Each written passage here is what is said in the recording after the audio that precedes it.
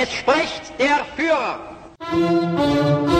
Als unsere Partei gerade 7 Mann hoch war, sprach sie schon 2 Grundsätze aus. Erstens, sie wollte eine wahrhaftige Weltanschauungspartei sein. Zweitens, sie wollte daher kompromisslos die einzige Macht und alleinige Macht in Deutschland.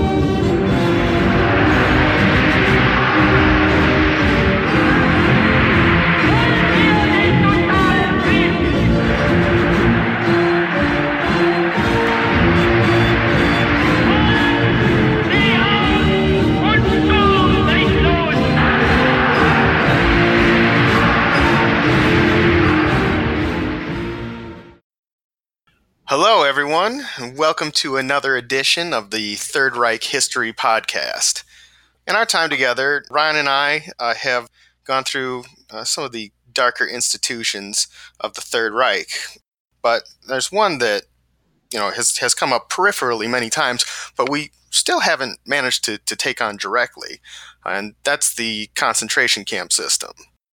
We're going to begin today an ongoing series on the concentration camp system, and these camps can be something of a slippery fish. They've gone through many different phases. They were not static institutions by any means, but they were ever-changing, serving different functions in different places. So our goal today is to lay out the broader contours of what the concentration camp system was. And then we will take you all through each of these different phases of the camps. Yeah, by 1945, the camp system was large and varied and easy to confuse. And that's often what ends up happening in the popular conception of the concentration camps, because the system was so multifaceted and had so many different roles that it fulfilled, both within the system of social control, within the war economy, that there were camps that were not part of the concentration camp system. It's all very easy to confuse the different parts of this larger institution and begin to conflate the different experiences and different functions of different parts of it. So hopefully we can bring more clarity than confusion in trying to highlight some of those differences. Yeah, and I think that we've talked about this before. The capital of the Holocaust, the monument to Nazi brutality, was a part of this concentration camp system. It was Auschwitz, the Platonic ideal of what a camp was, what unrestrained Nazi terror and brutality could be. Very striking stories and experiences about the selections of prisoners for the gas chambers upon arrival, the crematoria where the bodies were burned, the attached factories where there was forced labor. So Auschwitz brought together many of the different functions that occurred within the concentration camp system, but it was also an outlier in many ways. Yeah, that's kind of what made it unique, was that it brought all these things together, that all of these different forms of horror occurred in the same place. But it certainly wasn't the only concentration camp. It wasn't the only extermination camp. It points us to what was going on in other places in the Reich, but we have to go further if you really want to understand the concentration camp system as a whole. Mm-hmm. Yeah, Auschwitz is very much the exception rather than the rule in how different parts of the system are ordered and function. Some of them are much more horrific, and some of them, well, repressive and awful, are nowhere near what happened in the extermination camps, at least until very, very late in the war. The concentration camp administration system is a separate set of camps from a whole variety of camps that exist in the Third Reich. So Auschwitz stands out as this symbol for the larger concentration camp system. But when we take a closer look at things, we see that there are, in fact, different types of camps underneath the concentration camp administration. So the first thing to understand is that there were many different types of camps in Germany, but the concentration camp administration was a separate, distinct entity that dealt with its own set of camps within that. You have POW camps, you have labor camps, you work education camps. The experience for a prisoner in the work education camps could be very similar to what you might experience in a concentration camp, but they were run by the Gestapo, and there was a definite end date to your detention. And they grew out of the concentration camp administration, which was separate and distinct. So within that camp administration, there were three types that emerged with different functions and changing functions within their specific roles over time. So even within the concentration camp system, which was under the administration of the Economics and Administration Main Office, there were different camps that had different functions, and those functions did change across time. Broadly conceived, we can see three different kinds of concentration camps. There were the extermination camps, which functioned within the context of the Holocaust, where primarily Jews were brought into the camp, killed on the day that they arrived, and there was no effort to keep prisoners or use prison labor or anything like that. Then there were the concentration camps, where political and social outsiders were housed and often used for labor. And then there were these hybrid camps, places like Auschwitz or Majdanek, that straddled between the two functions, that there was quite a deal of extermination that took place in these camps, but they were also sites for long-term holding of people and exploitation of their labor. Geographically, extermination and hybrid camps were situated in the occupied territories in the East. Concentration camps, where you were looking more at political outsiders or social outsiders, were located within Germany. So there was a very clear divide in different rules that applied in the empire and in the Old Reich, which is Germany. Administratively, things were a bit more complex. Now, there were these different functions for the camps, extermination, concentration, and the hybrid camp. But there were also different types of camps aiming at these functions. So there were the main camps. These are the cities of the concentration camp universe, the administrative centers that directed the movement of prisoners through the system and into other camp types. They were also the centers of punishment. And as the camp system progressed, different main camps developed specialized functions as well. So, for example, you have a camp like Ravensbrück, which became the concentration camp for women. Or you had Mauthausen, which was the place where extrajudicial killings began taking place in the Reich. So each of these main camps develops its own character. The main camps also were distributed geographically. So each region could have its own camp, its own central hub of the network in that region. Outside of the main camps, there was also the development of a network of subcamps. These were the tendrils of the network that went out into German society. And they varied in size and function, but could be very small. Sometimes a subcamp was just a few people in the basement of a building that were being used for a particular task. And that's a characteristic feature of the subcamps, that they were usually geared towards labor, towards using the prisoners for a purpose. And the subcamps, as the name subcamp suggests, were subordinate to one of these main camps. They were attached to the main camp, would get their prisoners from the main camp. Prisoners who had been worked to near exhaustion would be sent back to the main camp. And these subcamps were also often attached to a particular business where the prisoners would be working. Then finally there are the transit camps. So the clearinghouses, the sites for movements across the network from one main camp to another or from one subcamp to another, and oftentimes for movement of people from the Western camps into the extermination camps in the East. Now, all of this did not spring up overnight, nor did it remain the same. This system grew over time and developed different functions for different parts of it as new needs were found as Germany went to war and expanded into occupied territories. The camp system took on new roles. Ultimately, the one that we're most familiar with, or that the public is generally most familiar with, is that of the Holocaust. But things started very differently.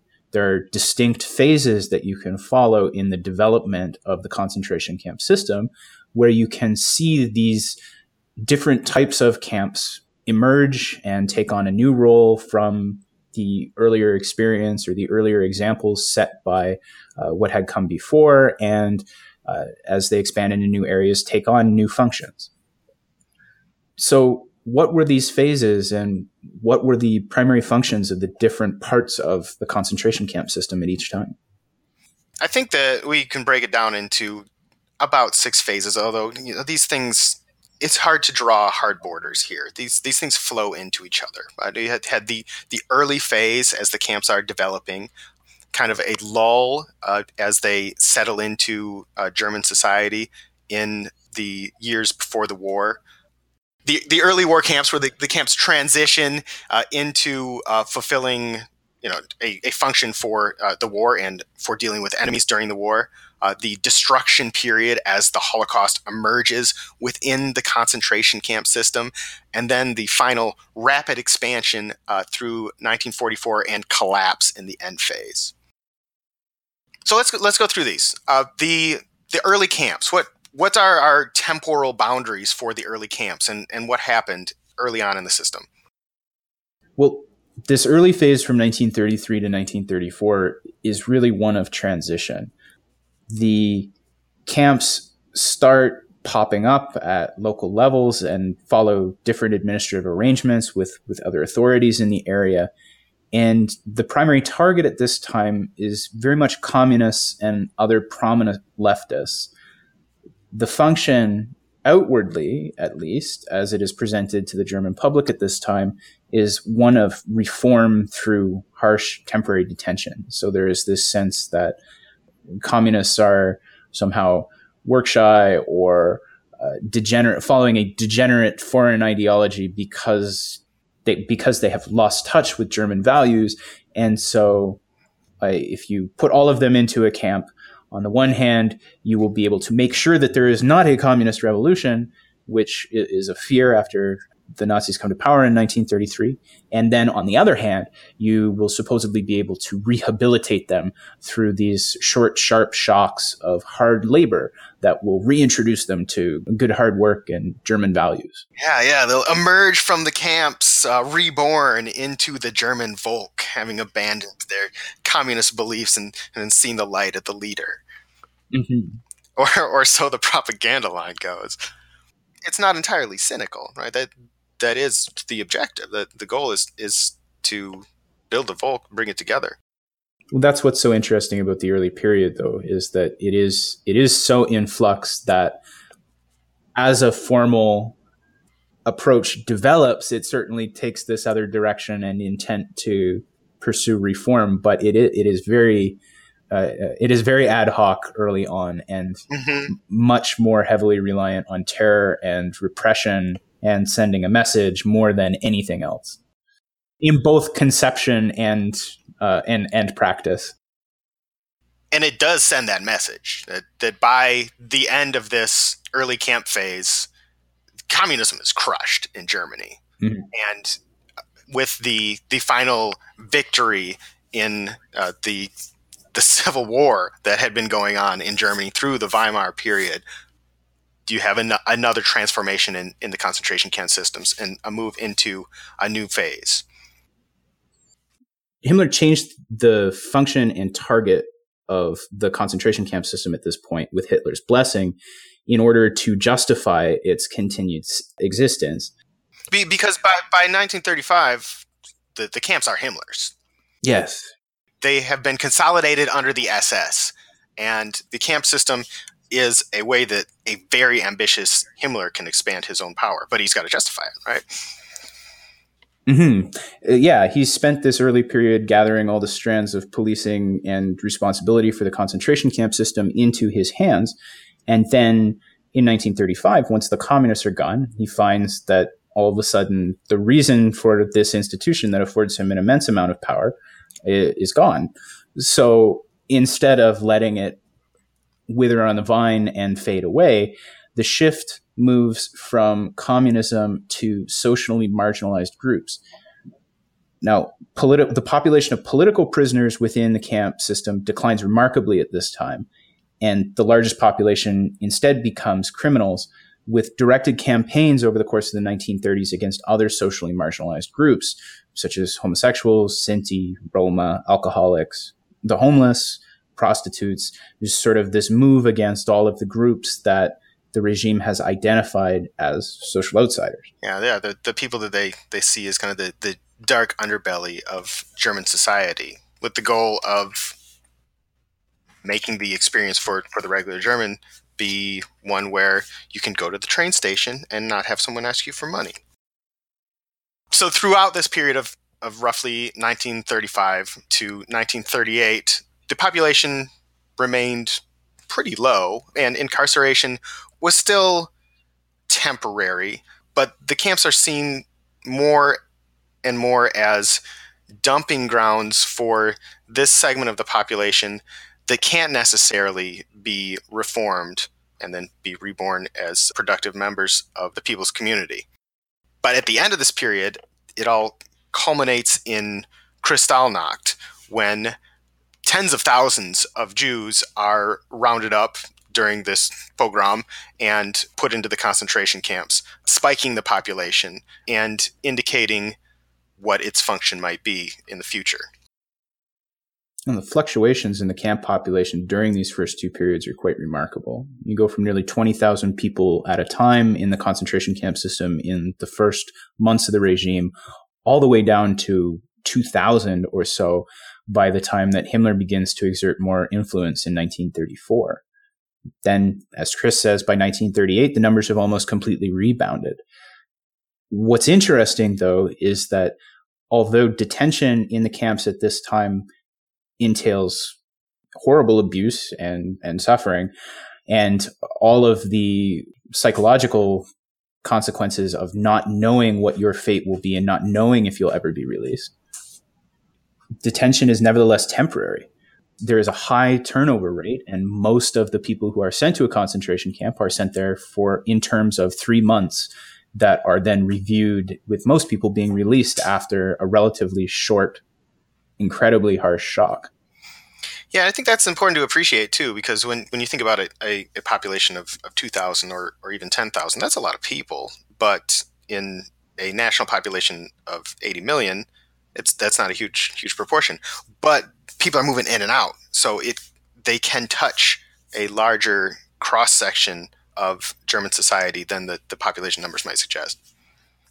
Mm-hmm. It's something. It's in six figures, somewhere between 100 and 200,000 people, I believe, in Prussia, who go through the camp system in 1933, by summer 1933, and that's then where you start to see the turnaround. But like you say, because the turnover rate is so high, the message is being sent to the groups that the Nazis want to send that message to, of what the consequences will be for resistance. Now, things change after the war begins. Well, things start to change even before the actual fighting begins, because, of course, Germany is beginning its expansion before it's having to actually use force, just through the threats of force.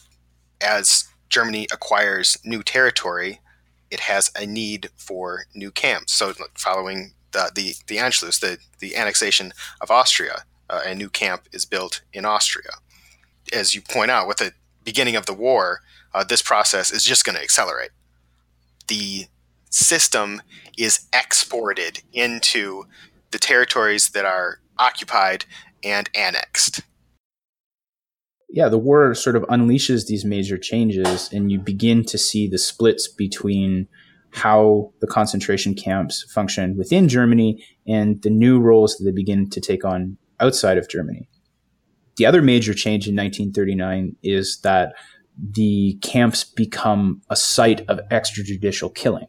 Now, those numbers remain extremely limited within Germany for the time being, but it establishes a new function in the role of the concentration camp that previously, while prisoners did die of malnutrition, mistreatment, torture, these things, it wasn't a place where you could go and just kill somebody outside of the legal system. That, in theory, was not supposed to happen, although in practice it often did.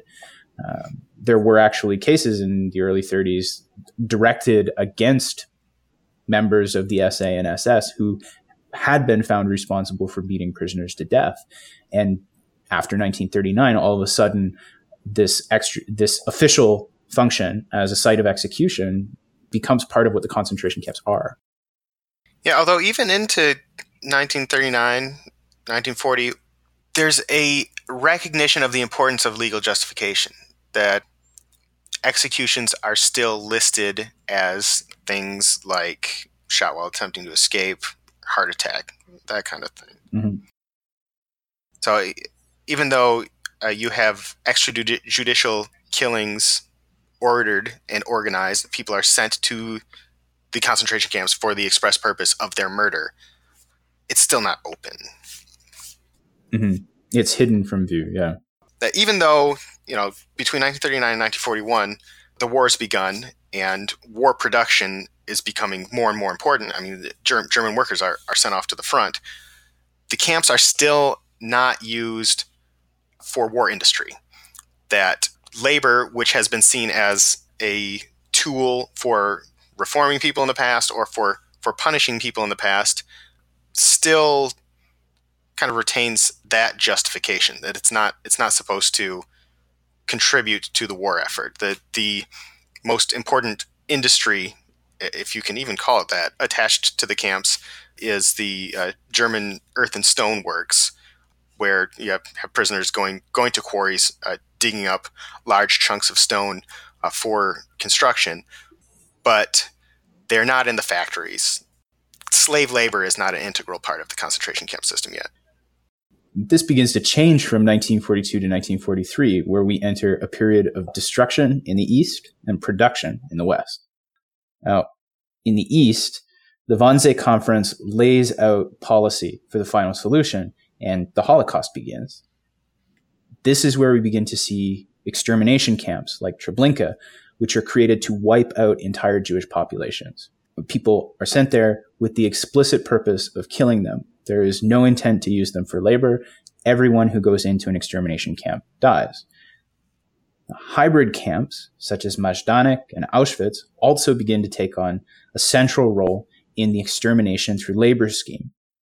The thing about the hybrid camps is that these were camps that existed before the Wannsee Conference and the beginning of the Holocaust, that start to take on this role of extermination, whereas the outright extermination camps were purpose-built for the destruction of the European Jews. In the West, though, labor becomes more and more a paramount purpose of the camps. There was an agreement in September of 1942 which allowed concentration camp prisoners to be taken out of the camps and taken to businesses to do war work. And the subcamp system began to emerge in the West as a consequence of this. As concentration camp labor was attached to existing factories, new little subcamps, and sometimes not so little, sometimes 4,000 people or so can be in these subcamps, bring the camps out into the German public sphere.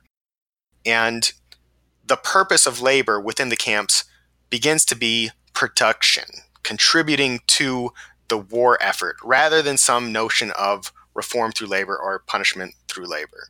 And also, concentration camp prisoners start to show up not just in the factories, but also on the streets as the strategic bombing campaign against Germany ramps up. Prisoners are sent out to clean up the cities, to clear rubble.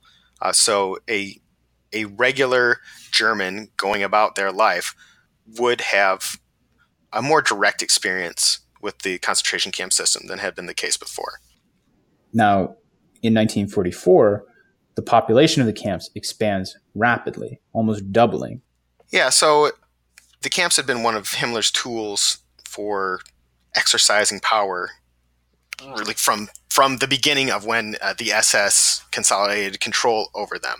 In 1944, Himmler was really looking to ramp up his control, ramp up his role, particularly after July 20th of 1944, the assassination attempt on Hitler. But even before that, in the spring of 1944, the camps are bringing in like 30 to 40,000 people every month, and they're becoming integral to German industry.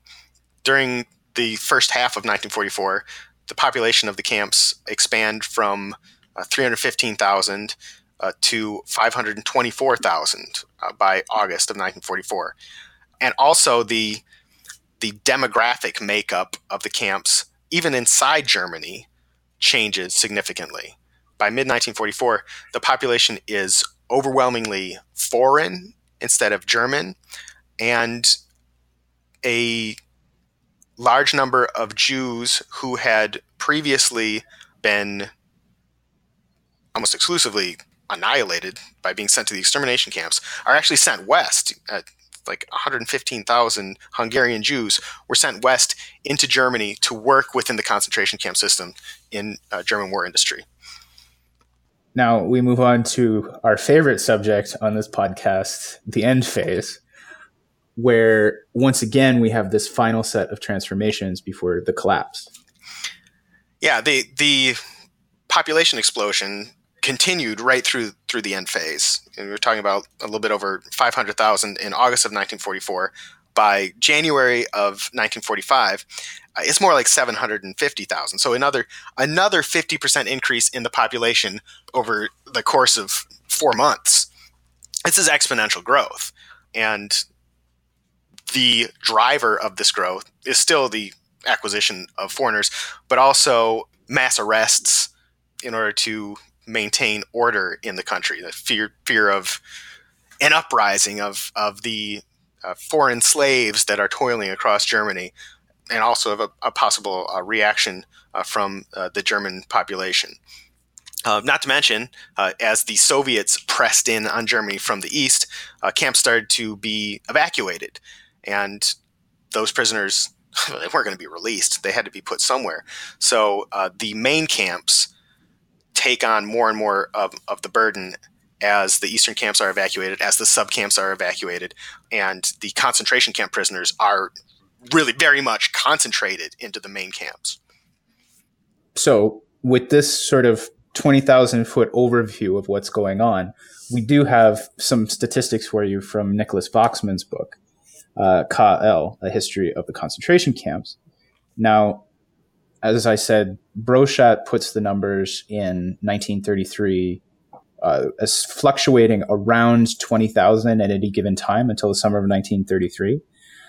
Waksman puts that dropping all the way to 2,400 by October of 1934, after the concentration camp system had been significantly formalized, and just as Himmler was beginning to take over and establish the concentration camp as a permanent institution. Now, by summer through 1935 and 1937, numbers tripled to about 7,700 by the end of 1937, but really took the jump in summer of 1938 when they went from 7,000 to 24,000. Now, immediately prior to the beginning of the war, numbers had spiked around Kristallnacht and then remained around the same number. But as time went on, you start to see this almost exponential growth in the number of concentration camp prisoners. December of 1940, it was up to 53,000. By September of 1942, it had doubled to 110,000. Now, this remained steady through the fall of that year, but By next year, it had doubled again in August of 1943 to 224,000. And then, as Chris has said, reached 524,000 by fall 1944 and jumped all the way to 714,000 by January 15th. So it is an interesting sort of initial advance and then retreat of the system, of the terror system, that then really kicks into gear in these final months of the war, at least within Germany, the Holocaust being an entirely separate set of dynamics that are playing out in the East, affecting the Jewish populations of Europe. And it all came to an end with liberation of these camps. And I'm sure that many of our listeners have seen the footage of these camps as the Allies rolled in bulldozers pushing bodies into mass graves, trains full of emaciated corpses and walking skeletons. Mm-hmm. And this is a very powerful image of the concentration camps. It's something that has stuck with the world. But it was a unique moment in the system. And it was different from what had come before. And in order to really appreciate what happened in the concentration camps, you have to understand that they were dynamic institutions that were changing through all of these different phases. So with this overview in mind, in the coming weeks, what we're going to be doing is getting into each of these phases and the dynamics and developments of the concentration camp system and the different parts of the concentration camp system are over the course of its development. Today, we're going to begin with that first phase, the early concentration camp system. The concentration camps all began with a fire. Yes, the Reichstag fire after the election of the Nazis into power and the appointment of Hitler as chancellor. So we're talking about not even 2 months into Hitler's tenure as chancellor of Germany. And the terror had not really begun. This was the moment that the new regime could point to justify what it was about to unleash. So what was the Reichstag fire, and what grew out of it? Well, tensions had been high in Germany since Hitler had been appointed chancellor by Hindenburg in January and called for a new set of elections to cement his legitimacy. The SA and the SS had been holding torchlight parades to celebrate his appointment, and a wave of attacks on leftist organizations had begun.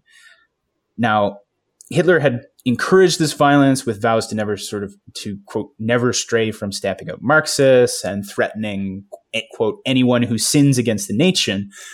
But the elections scheduled for March 5th really raised fears that the communists were going to stage their own show of force to galvanize voters. So this was the atmosphere in which the parliament building of Germany was set on fire and burned to the ground. There's some debate as to the agent of this fire, who exactly the arsonist or arsonists were. But that's for our purposes, neither here nor there.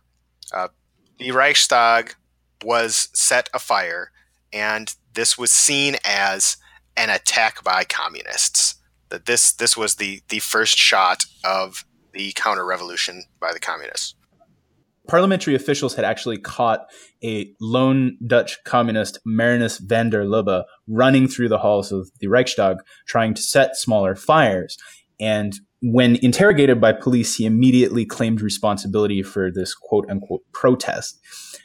He'd actually been implicated in earlier failed attempts to burn down the Berlin City Hall, the old Royal Palace, and even a welfare office in the district of Neukölln.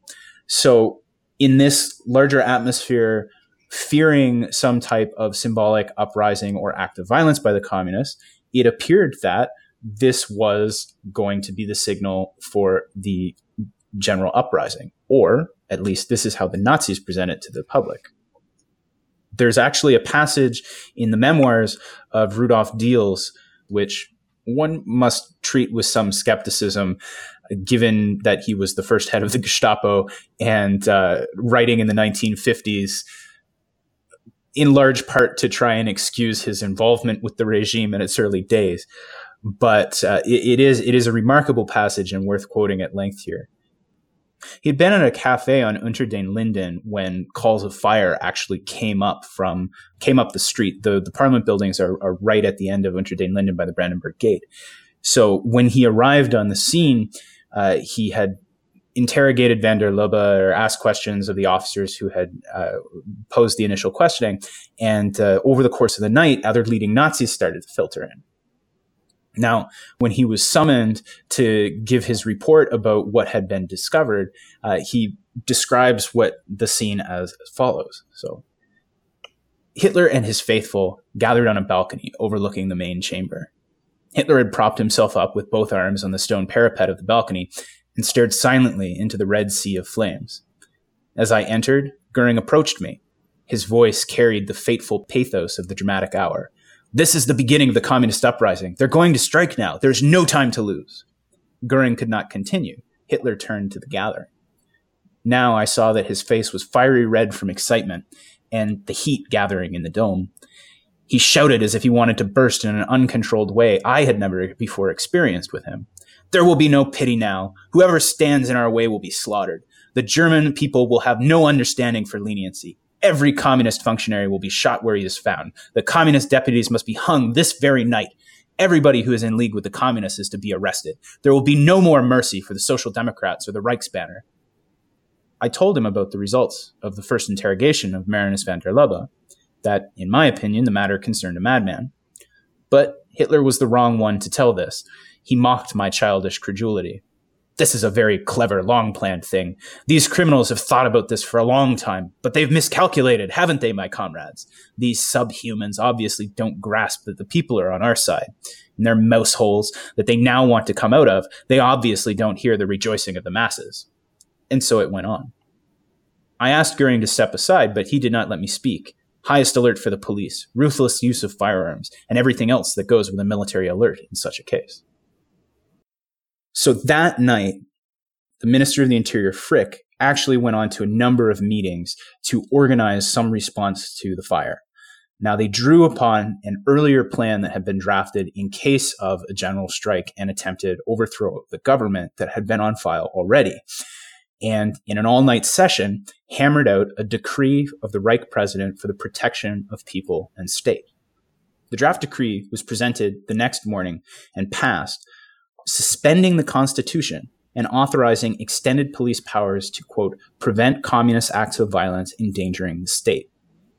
Now, the decree for protection of people and state laid the foundation of everything that the Nazis did subsequent to the 28th of February, 1933.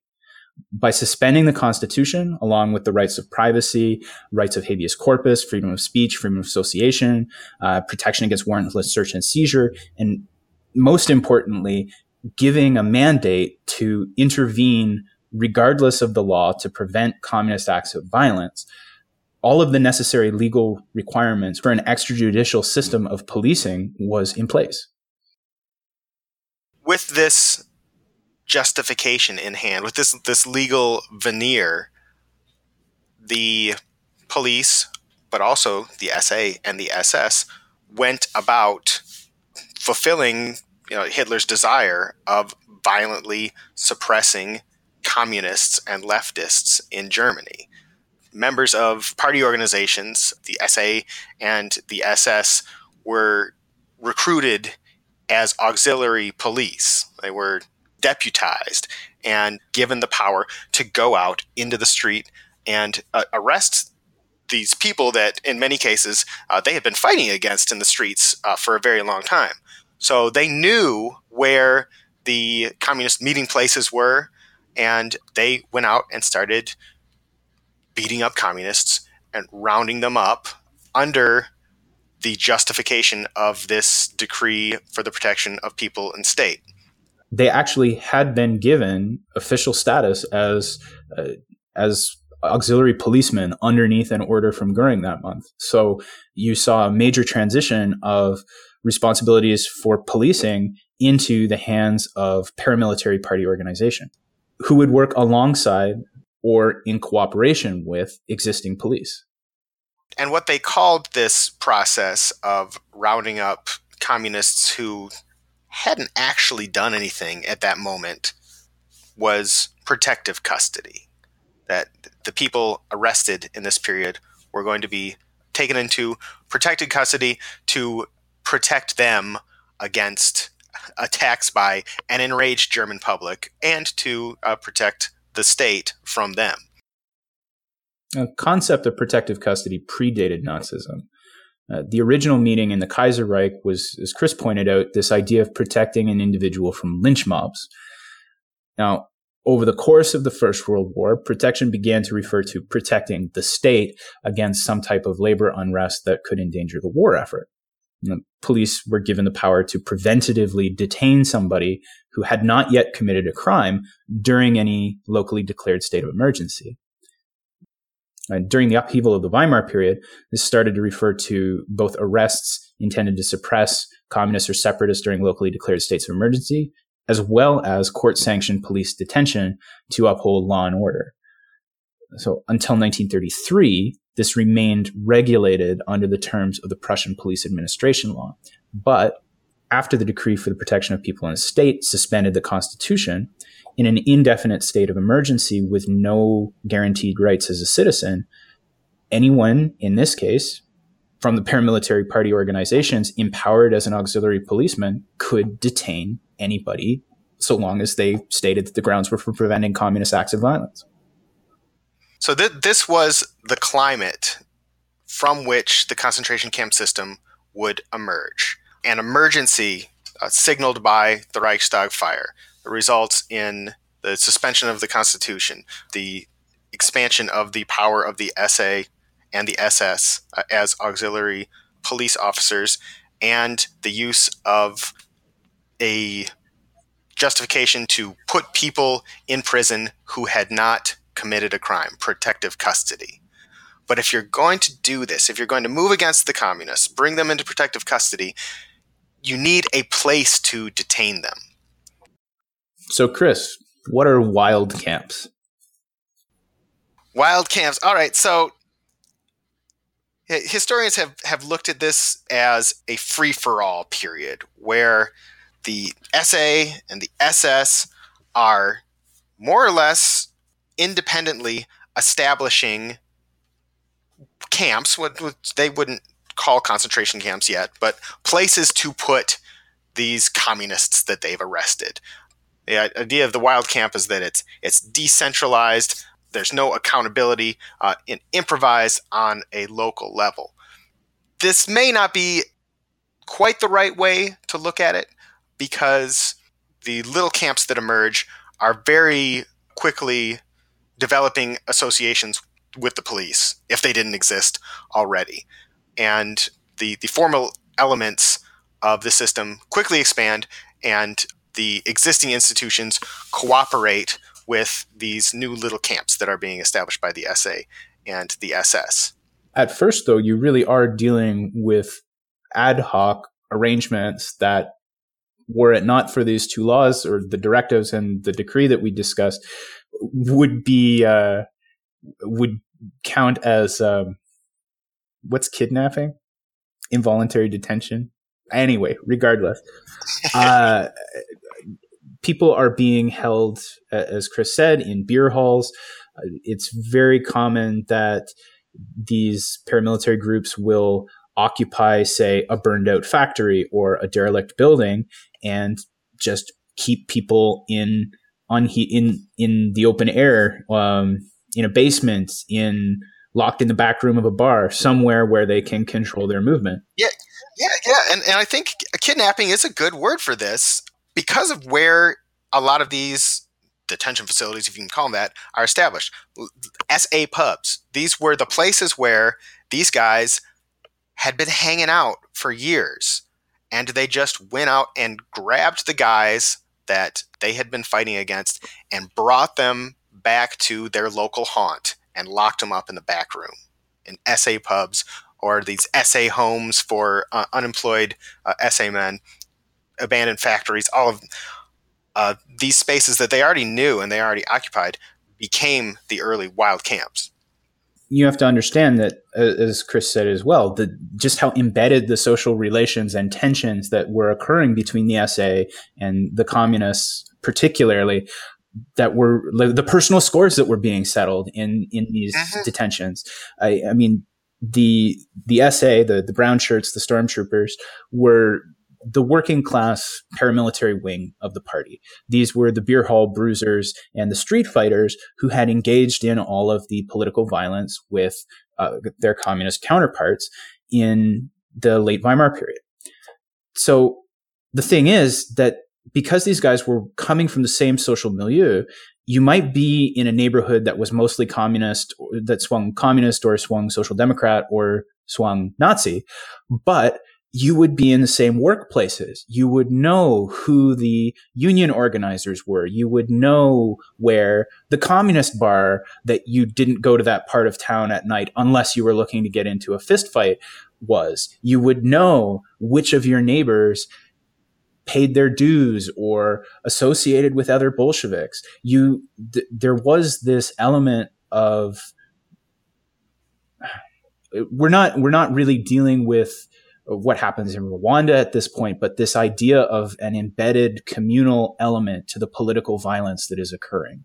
This is not something where these are strangers to each other. In its earliest stages, these are people who are known to each other through the community, settling political scores. Yeah, that's part of the justification of bringing in the SS and the SA to begin with, that they have a deeper understanding of how communism functions in their community than the police do. Now, the formalization is important at this point. Yeah. Well, I mean, these SA pubs and whatnot were not the only place that people put into protective custody were held. They were also put in established existing prisons and workhouses. So these two locales of confinement are developing together, but the experience in the wild concentration camps versus the prisons was very much different. People in protective custody in the prisons and workhouses were not expected to work. They weren't beaten. They got sufficient food and, on the whole, were treated like a prisoner of the state rather than as an enemy of the state. There are some remarkable stories that you can find in post-war court cases about people's experiences at this time. So one of the cases that I was looking at that was lodging complaints for mistreatment, because oftentimes the Gestapo would be the ones conducting interrogations, trying to, tell us where your secret press is, tell us who your couriers are, tell us who are the other members, who's the local leader, right? The SA would be the ones conducting the detentions and nabbing the people that they knew were party members, and then holding them while the Gestapo would be working through and looking for information. So this story comes from one of these cases where this guy was being processed through this whole mess of a mixture of state authorities and party paramilitary organizations in his interactions with the state. So there's a great picture on the cover of The Gestapo Was Not Alone. There's a great picture on the cover of Wagner's The Gestapo Was Not Alone, Die Gestapo war nicht alleine, that shows a policeman and a couple of SA men and I think a third organization that is a state authority arresting somebody who is Jewish. And this guy's story was that he had been in his apartment when a group of SA men, or a group of SS men with a police officer, appeared and grabbed him in his apartment and then took him to downtown Duisburg. He was being brought into the city hall there, and they arrived at the plaza in front of it, and there was a group of about 20 or 30 SA men who then proceeded to surround him and beat him. They knocked him unconscious, and he was laying on the cobblestones bleeding. And he says that when he became conscious, the story that the police officer told him was that after he had been knocked out, one of the stormtroopers emerged from the crowd and pulled out a pistol to execute him. It was only at that point when the police officer, who also knew the communist who had been detained and had showed up because he knew him personally from his neighborhood, arrived at the scene and found this unfolding and proceeded to take charge of the situation and move the wounded man to a police prison. I don't have any information on who this man was or what his relationship was, or whether just the statement that he gave to the state prosecutor, this being information incidental to the later investigation when he was then subsequently beaten again as part of his interrogations after the Gestapo took custody of him from the policemen who rescued him from the stormtroopers. But just how confused all the different organizations involved in this early stage and who had authority and who could exert authority over policing. The Rhineland is also a special example because the police president for the government district was also a member of the SS. So there was a particularly radical overlap between paramilitary involvement in auxiliary policing and policing that were merged in a single person, Police President Weitzel. But it does give you a sort of image of what's going on the ground at this time. I think it points to the permeability of the boundaries between these different authorities as well, that you can be transferred from one of the police prisons into one of the so-called wild camps and back, and you're still a prisoner under the same justification, but your treatment can be so radically different from one place to another. And it points to the cooperation and coordination between these different agencies and authorities. So in Bavaria, there is a famous quote from a Bavarian stormtroop group leader who sort of neatly summarizes this very confused situation. Quote, "Everyone is arresting everybody, bypassing the prescribed official procedure. Everyone threatens everybody with protective custody."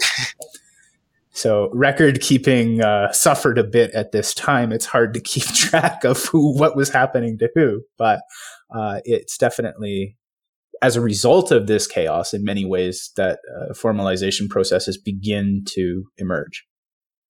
But it's going to take a long time before practice in the camps is uniform.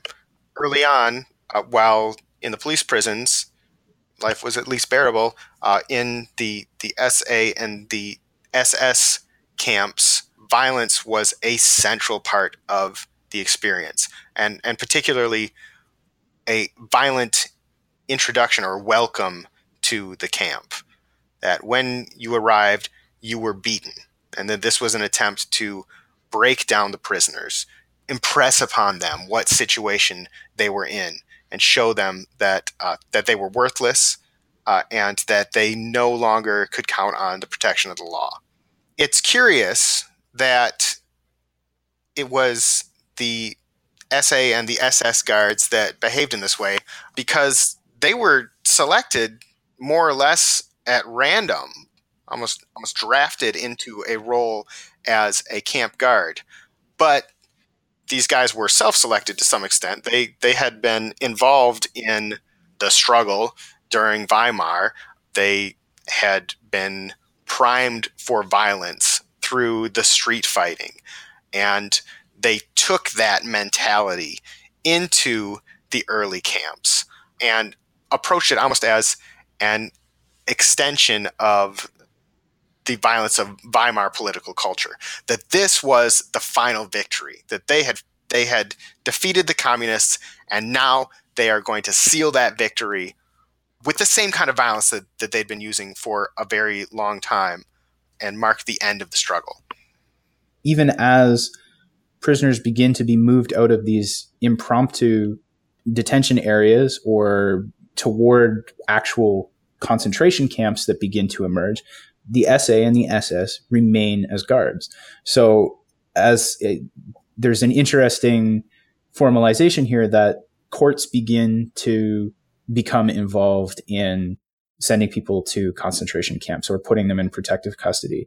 Police begin to become involved in putting people in protective custody. The political figures, political officials begin to issue orders to take certain people into protective custody. And so what ends up happening is the site of detention begins to become more centralized, but the organizations responsible for overseeing it remain the same. Well, but there's also some conflict between organizations that's playing out as the camps are centralizing. So in early July of 33, Hitler said the revolution's over. And that kind of drew a close to this first phase of repression within the early camps. And from there, the little pub camps start to disappear. And everything's settling into larger state camps. But at this point, there's still not one agency that is responsible for the camps. You still have the police fulfilling a guard role in some places, and it's being negotiated who's going to be in control of life within the camps. And there's two model camps early on in the system where this tension played out. In Bavaria, you have Dachau, and in Prussia, there was the Emsland camp system. And Prussia was the first place where the SS really got a shot at running the whole shebang. It was the Emsland camps were the first ones that turned over all of the staffing duties to the SS, so they would have complete authority there. And Emsland also stood out because it was a purpose-built camp. It was not an old warehouse or factory that was repurposed as a concentration camp. It was built from the ground up using prisoner labor in order to house a large number of people that were in protective custody. So forced labor as a means of re-educating these communists so that they could be reintroduced into German society again first emerged here in Emsland. But because the SS had gained full authority within that camp complex, and because they were very violent, people started to notice how brutal things were within the camps. And in Prussia, there was a backlash against it. And Goering actually decided to step in and break the power of the SS in Emsland, more or less laying siege to the camp, like surrounding the camp, and the SS guards took up weapons, and they even talked about arming the prisoners and trying to get the prisoners to join in with them in an uprising against this coup against their control of the camp. I mean, ultimately, they gave up and came out, and the camp was turned over to the SA, who didn't really behave much differently than the SS had in the first place. And ultimately, as a result of this controversy and pushback, the Emsland camps would be shut down one by one. But this is just a microcosm of the interagency competition that's playing out within the camps early on. And it's high stakes. Who's going to have control of these things, of these ultimate instruments of repression? Before we look at Dachau as a model, because I think that's sort of the point where we get the transition, where we begin to see the system take shape as a system within the hands of the SS, which is what it ultimately becomes.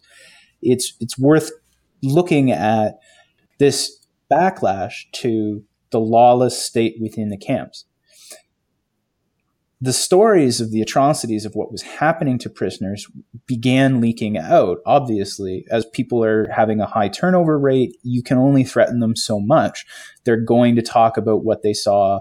They're going to talk about what they've seen when you begin to have cycled hundreds of thousands of people through these places. So the thing is that as these stories start to spread, the idea of the camps and the justification of protective custody was that the Nazis were going to prevent violence. They were going to prevent an communist overthrow. They were going to restore order. And instead, what had happened is that the most radical parts of the movement were instead engaging in this totally lawless violence. So over the course of summer 1933, this is where you begin to see also that with the power that the camps and the auxiliary policing role has afforded the SS and the SA, they begin to take, I'm not sure what the right word here is, the respectable parts of society. By that, I mean the parts of society that the middle class would look upon as part of their own rather than a potential threat. So civil servants or lawyers, other white-collar workers and representatives of the state who are seen as part of law and order rather than part of this communist threat to the future of Germany. When these groups begin to be taken into protective custody for filing lawsuits over mistreatment and torture, or inquiring too closely about what the conditions are in particular camps, or filing charges against the people who, have actually killed people in the camps, that's when there begins to be a real a backlash with the political will to do something about the camps. The Nazis cannot risk their legitimacy with the population over these abuses. So at this point in the summer, as Chris said, Hitler on the one hand declares that the revolution is over. And on the other hand, Goering in Prussia begins to become worried about the fact that all of this power may be slipping out of the hands of the state, and it's time to rein things in. So you get this standoff at the Emsland camp. As a part of a larger shift beginning at this time, concentration camps under the administration of paramilitary organizations are shut down one by one, and prisoner populations are moved into larger state institutions that then themselves begin to lower prisoner numbers. This is where we go from this high point of 20,000 prisoners at any given point in the system and begin to shrink down to 1/10 of that number by a year later in late summer of 1934. Goering cooperates with the Minister of the Interior, Frick, in this process, but they face some pushback from Himmler, who wants to become the man in charge of this system. And he's selling himself with his model camp at Dachau. Yeah, so Himmler was operating out of Bavaria. Dachau had some problems of its own. I mean, actually very, very similar problems. That it was run by an SS guard, and they were terribly violent and brutal, and it actually murdered 4 prisoners early on after taking control to show their dominance in the camp. Jews in particular were targets within Dachau early on, as they would be throughout the Third Reich. But even though they tried to cover up these murders by saying that the prisoners were shot while trying to escape, one of them survived for a time and told a story, and the cover was pretty flimsy. So the state prosecutor got wind of the murders and started to make a fuss about it. And because of this, the commandant of Dachau would be sacrificed in the name of keeping the institution going, and would be replaced by Theodor Eicke, who, if anyone is responsible for forming the concentration camp system, it is Theodor Eicke. He would overhaul Dachau and turn it into the model camp for the rest of the system. So what was interesting about Eicke at Dachau was the way that he instituted a strict set of rules, quote unquote, that gave the outward image of process and fairness and regulation over all of the abuses that were happening under his auspices. So he was particularly famous for instituting these camp regulations that had a standard set of expectations and punishments for violations of every imaginable sort. And what this did was give Himmler a tool to be able to present himself and his sort of closed system that he created in Bavaria as a model for the way that the concentration camp system and the broader political policing system should be integrated across the rest of Germany. This kind of approach is mimicking law and order while preserving the violence. Mm-hmm. And it all relies on this sort of perverse ability of Himmler to present his concentration of power as the only way to avoid the abuses that his own subordinates were responsible for. So he was both the commandant of the Bavarian political police as well as the head of the SS. And the SS were the men who were responsible for guarding the camp at Dachau. Now, under this kind of dual function as head of political police and head of the SS, he would say, well, you have to give me control of the concentration camp system because, and you have to give the concentration camp system to the SS because on the one hand, it works. But on the other hand, because I am both in charge of the political police, I know who to put in the camp, but because I'm in charge of the SS, I'm the only person who has the authority to discipline the guards. So if you give control of this sort of integrated system of political policing and arbitrary detention to my organization, to me and to my organization, we can be the ones who can run it in a responsible, respectable, and most importantly, regulated way. And this was a compelling, it's a total lie, right? The violence is just as bad and becomes institutionalized under Himmler. But what ends up happening is that in the face of all of these scandals of auxiliary stormtroopers and SS members acting as camp guards, beating people to death, and stories of the abuses coming out across the country, this presents a compelling argument to concentrate this power in Himmler's hands.